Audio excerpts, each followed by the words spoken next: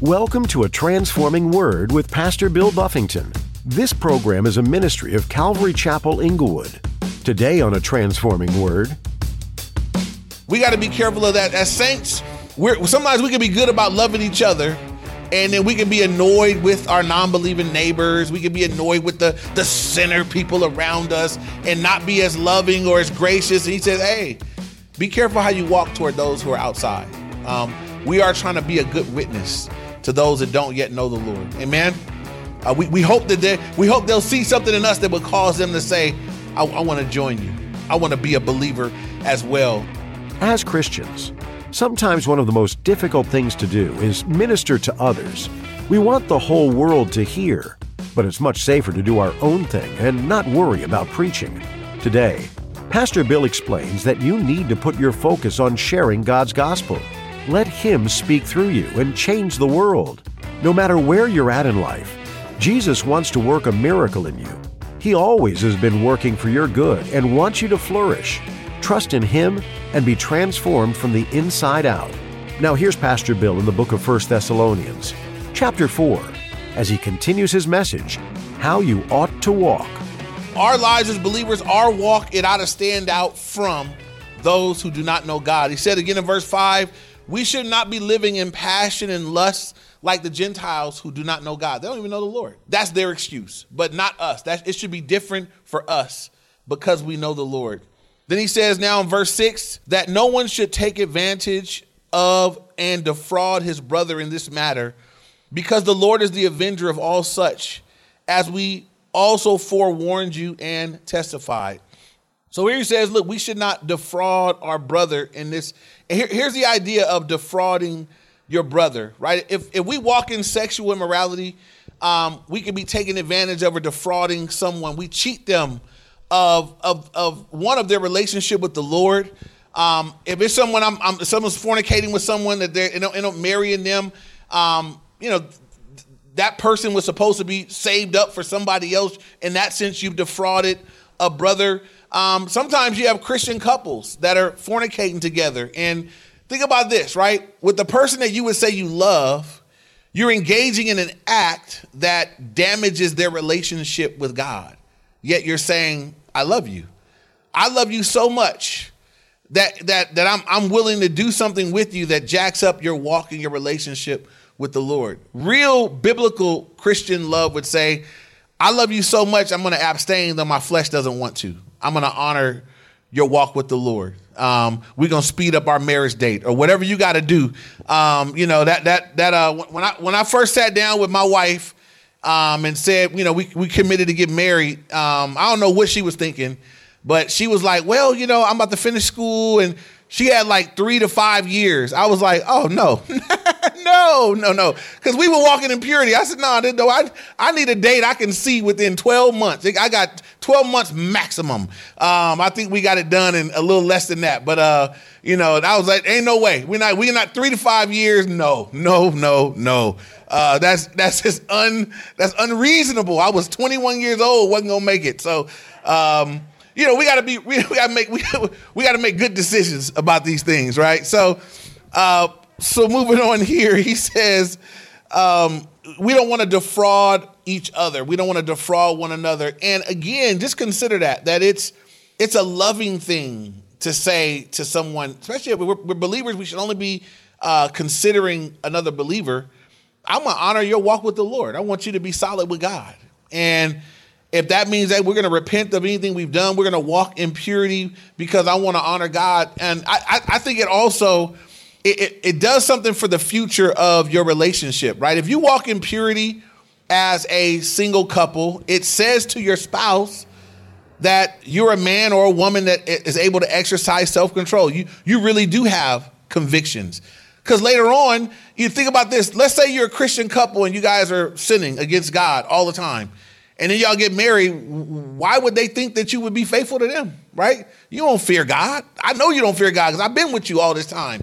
Your singleness is an opportunity or the engagement period or whatever is an opportunity to display to your spouse, I fear God and I honor God. And I know that, that's not something you're gonna have to worry about with me. I'm someone that's going to honor God in this area of my life.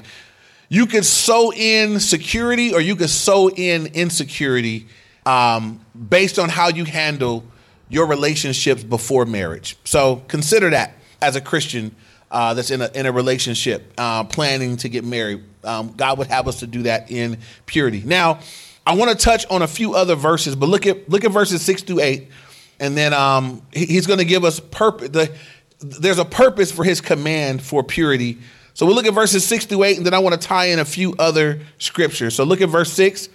It says that no one should take advantage of or defraud his brother in this manner, because the Lord is the avenger of all such. That's the first reason. I'll give you all four in just a moment. As we also forewarned you and testified, for God did not call us to uncleanness, but in holiness.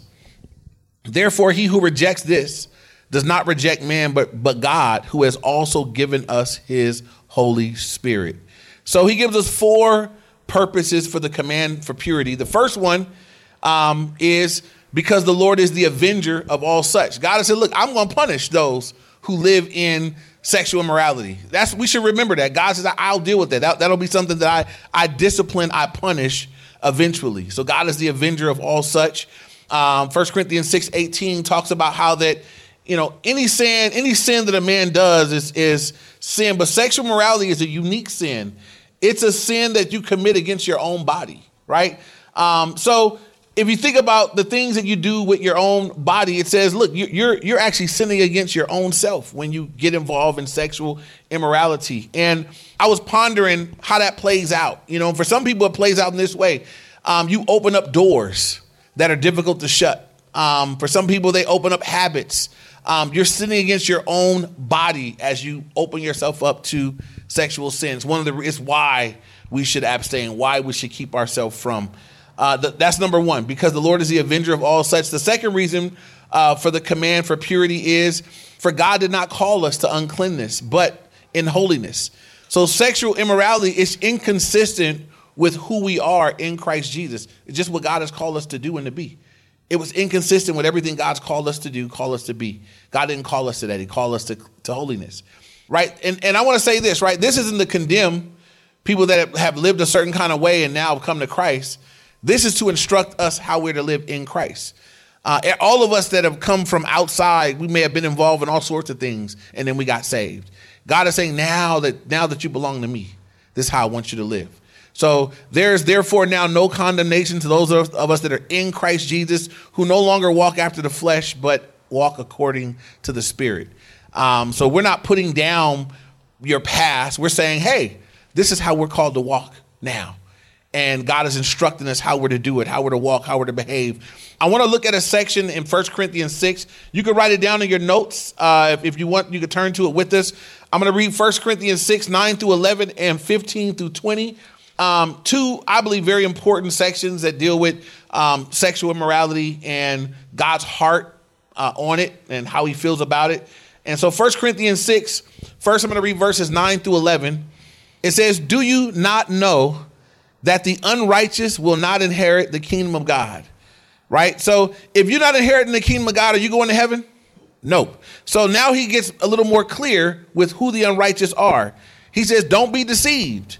Neither fornicators, we talked about that, sex outside of marriage, or idolaters, those that are worshiping other things that are greater than God, adulterers, those that are cheating on their spouses or sleeping with married people, homosexuals, those that are sleeping with people of the same sex, sodomites. Now, y'all know what that is. Nor thieves, nor covetous, nor drunkards, nor revilers, nor extortioners will inherit the kingdom of God. And listen to what he says this. And such were some of you. But you were washed. What did we get washed in, saints? The blood of Jesus. He said, but you were washed and you were sanctified, but you were justified in the name of the Lord Jesus and by the Spirit of our God. I love that. He said, look, this list, if you're in, here's the thing. It's not if you stumble into these things, if you're not going to live this, right? You can't practice any of these things as a lifestyle. You cannot be a drunkard. You can't be an ongoing idolater. You can't be a homosexual. You can't be a sexually immoral individual just living wild and crazy and expect that after you live like that, you're going to die and go to heaven. Paul said, you will not. I think this is very important because I'm telling y'all, I've actually listened to pastors basically not even insinuate, say that that's old school. That's not like as though there's a new school God or there's a God for 2020. Y'all know the God of 2020 is the same God your great grandmama had. He ain't changed his mind about none of these things. And so I think it's imperative that we look and say, that's God's word. I can't mess with this.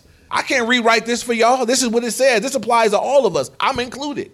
We can't live this life and we can't live in any of these things and expect to go to heaven. But it says this, right? I love the end part. He says, but such were some of you. Some of y'all were some of these things.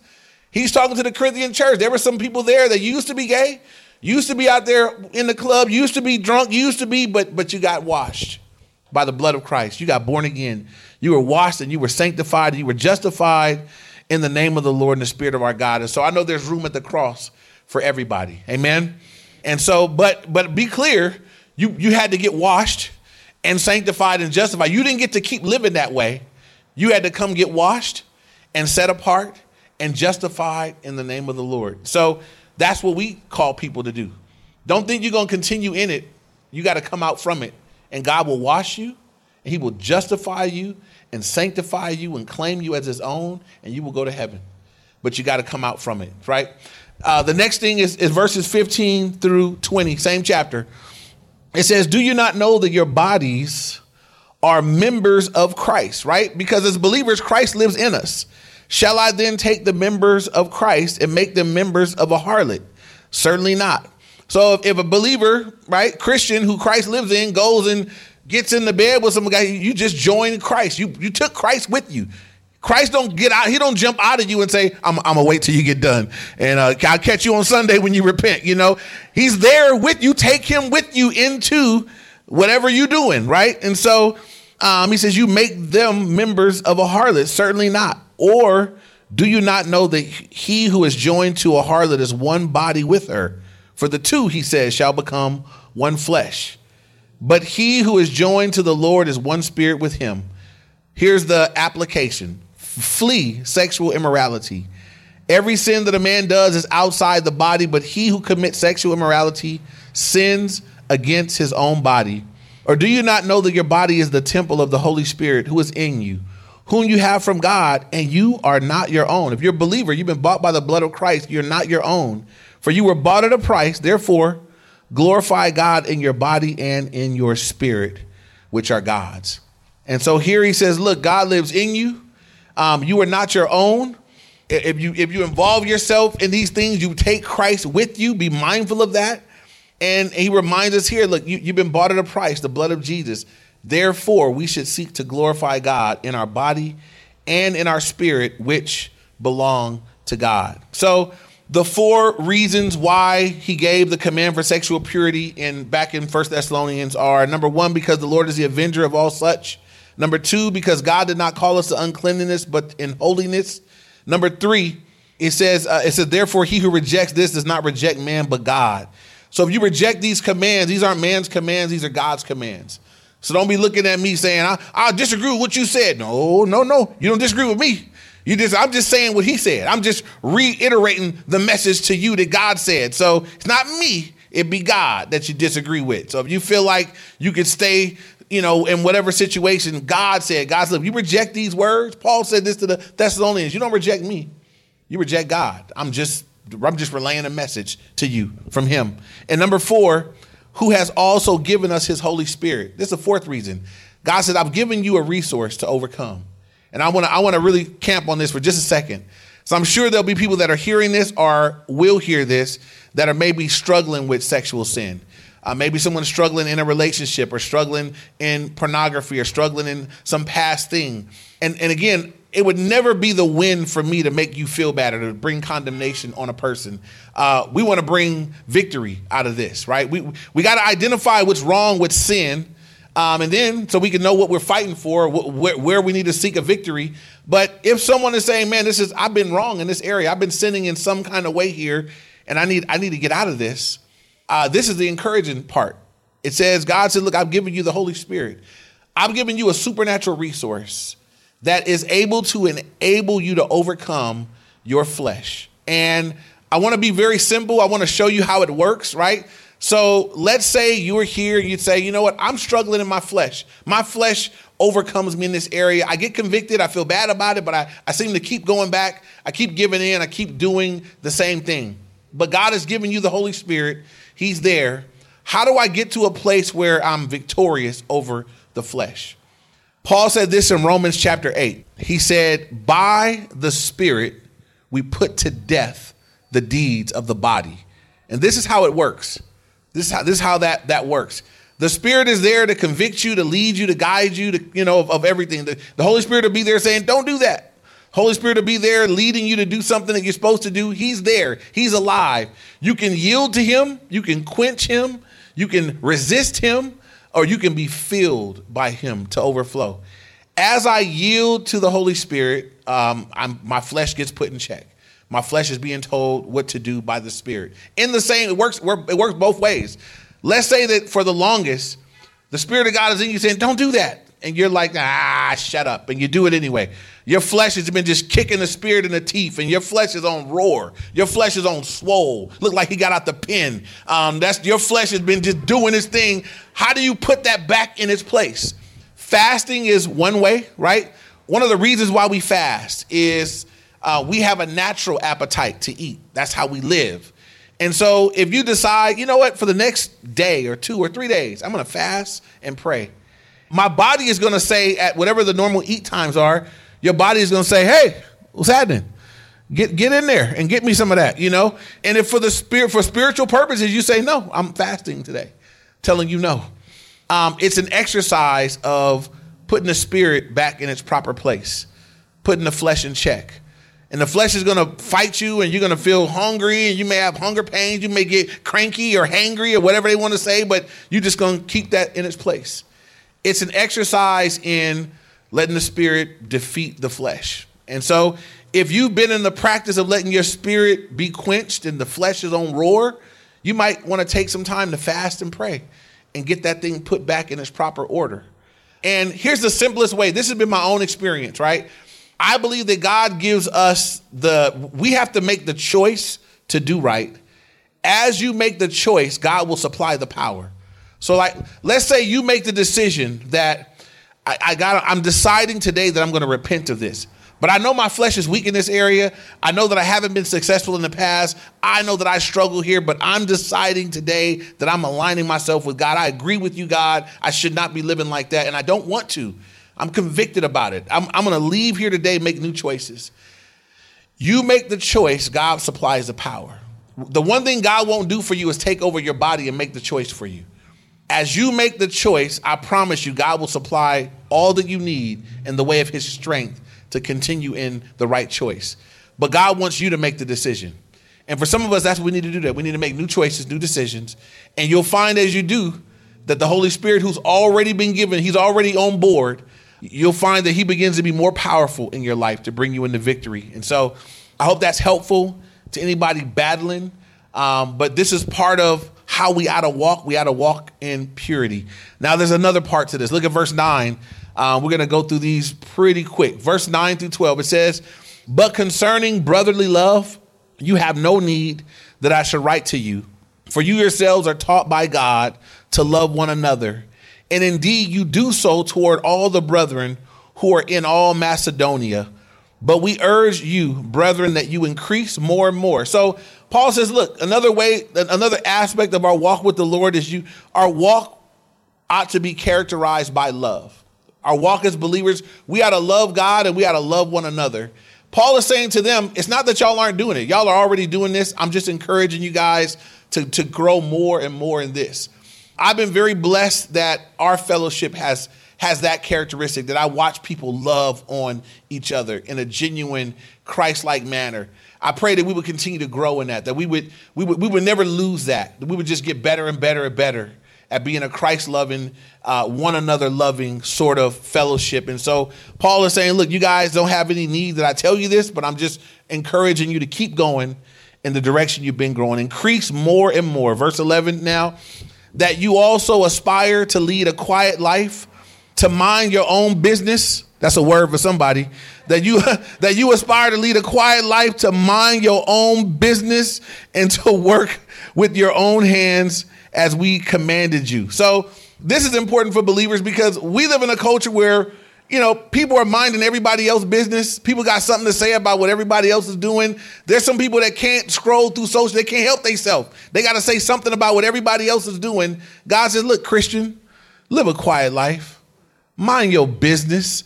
Yeah, you need to tell that to somebody. Write that verse down. Somebody that's nosy, give them a sanctified mind your business. You can give them this verse.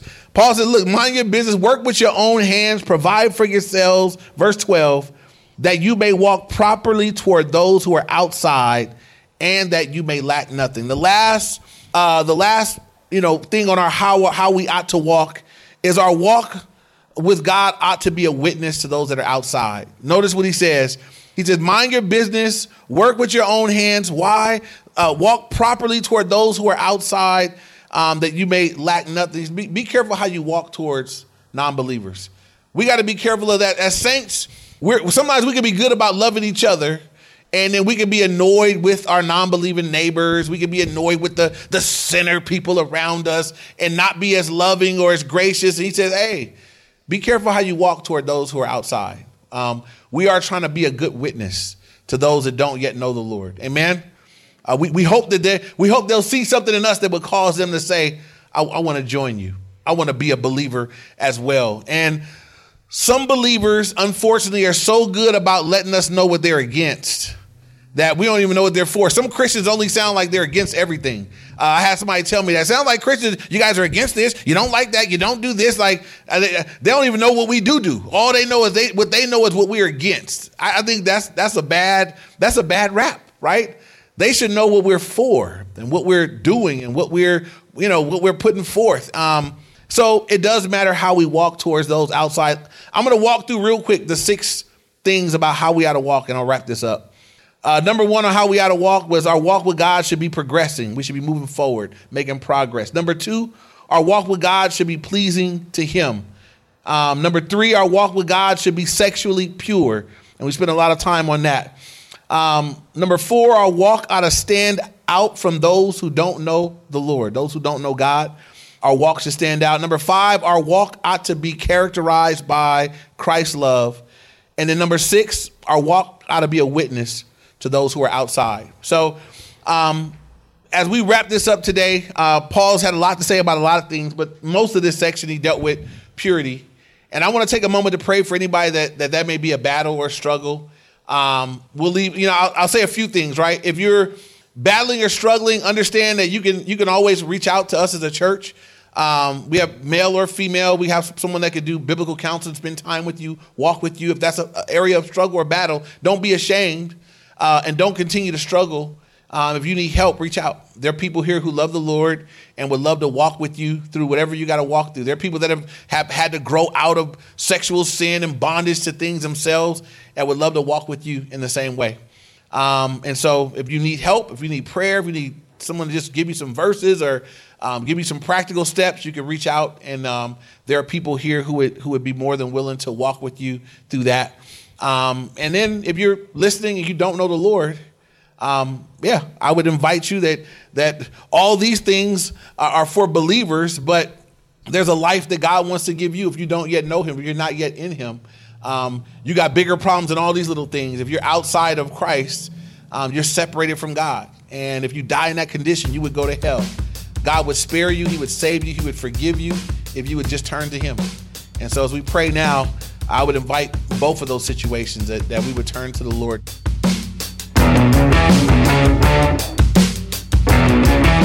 Imagine a withered, seemingly dead houseplant that doesn't look like it will survive. You check on it daily. You give it water and make sure it's getting the right amount of sunlight. Then finally, it perks up. The life has returned to it. Your patience and love prevailed in revitalizing it to a healthy state. This is what Christ does for us, as we're reminded in 1 Thessalonians. Friends, we can be refreshed and restored instead of discouraged and tired. What a grand picture. There are many life-giving nuggets found in the Bible like this one, and so much more to learn about. That's why this ministry dedicates a space on our website to download the mobile app. This is a great tool to have. because it allows you to hear the teachings of Jesus whenever and wherever you are. Head on over to calvaryinglewood.org and scroll down to the bottom of the page. There you'll find the information you need. Once again, that's calvaryinglewood.org. We'd be ecstatic for you to join us this coming Sunday if you're in the area.